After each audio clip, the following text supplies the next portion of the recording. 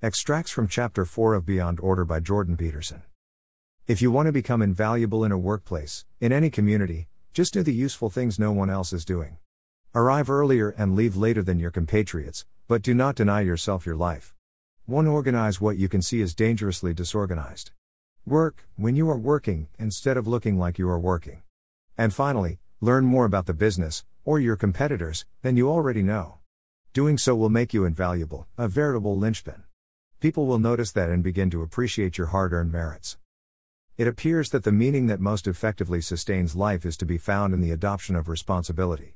When people look back on what they have accomplished, they think, if they are fortunate, well, I did that and it was valuable.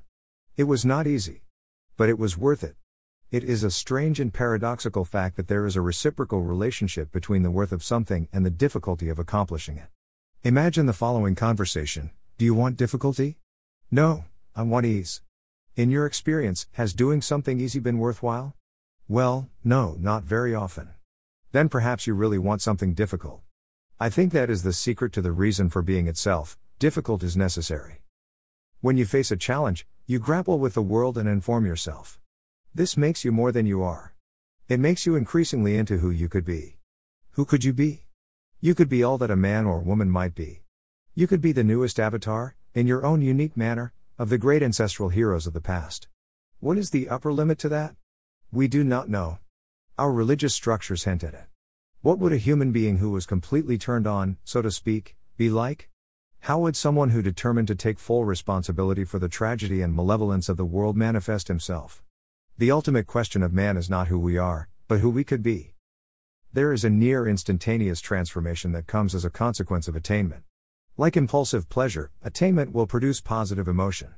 But, also like pleasure, attainment is unreliable. Another question thus emerges: what is a truly reliable source of positive emotion? The answer is that people experience positive emotion in relationship to the pursuit of a valuable goal. Imagine you have a goal. You aim at something. You develop a strategy in relationship to that aim, and then you implement it. And then, as you implement the strategy, you observe that it is working.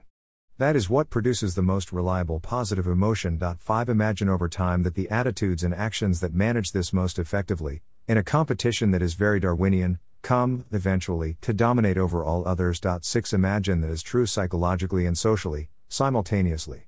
Imagine that this occurs in your own life, but also across the centuries, as everyone interacts and talks and raises a particular mode of being to primary status.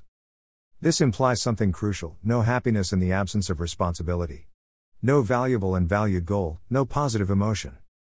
An idea begins to take shape: I am going to live my life properly. I am going to aim at the good. I am going to aim at the highest good I can possibly manage.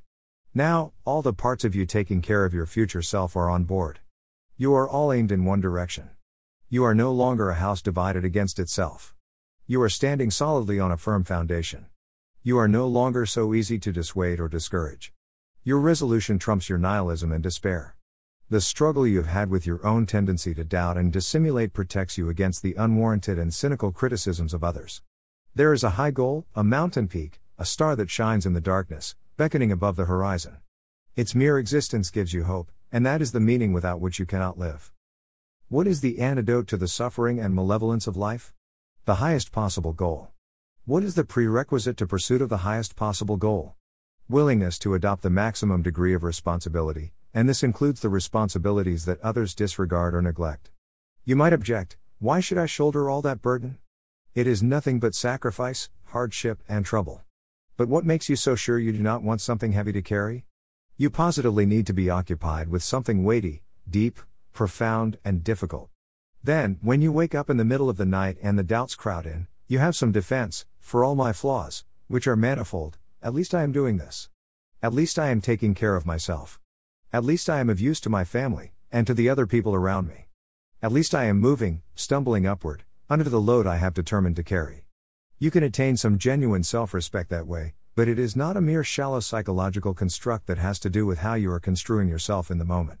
It is far deeper than that, and it is not only psychological. It is real, as well as psychological. Your life becomes meaningful in precise proportion to the depths of the responsibility you are willing to shoulder. That is because you are now genuinely involved in making things better. You are minimizing the unnecessary suffering. You are encouraging those around you, by example and word. You are constraining the malevolence in your own heart and the hearts of others. A bricklayer may question the utility of laying his bricks, monotonously, one after another. But perhaps he is not merely laying bricks. Maybe he is building a wall. And the wall is part of a building. And the building is a cathedral. And the purpose of the cathedral is the glorification of the highest good. And under such circumstances, every brick laid is an act that partakes of the divine. And if what you are doing in your day-to-day activity is not enough, then you are not aiming at the construction of a proper cathedral. And that is because you are not aiming high enough. Because if you were, then you would experience the sense of meaning in relationship to your sufficiently high goal, and it would justify the misery and limitations of your life. If you have something meaningful to pursue, then you are engrossed in life. You are on a meaningful path. The most profound and reliable instinct for meaning, if not perverted by self-deceit and sin, there is no other way to state it, manifests itself when you are on the path of maximum virtue. Notice that opportunity lurks where responsibility has been abdicated.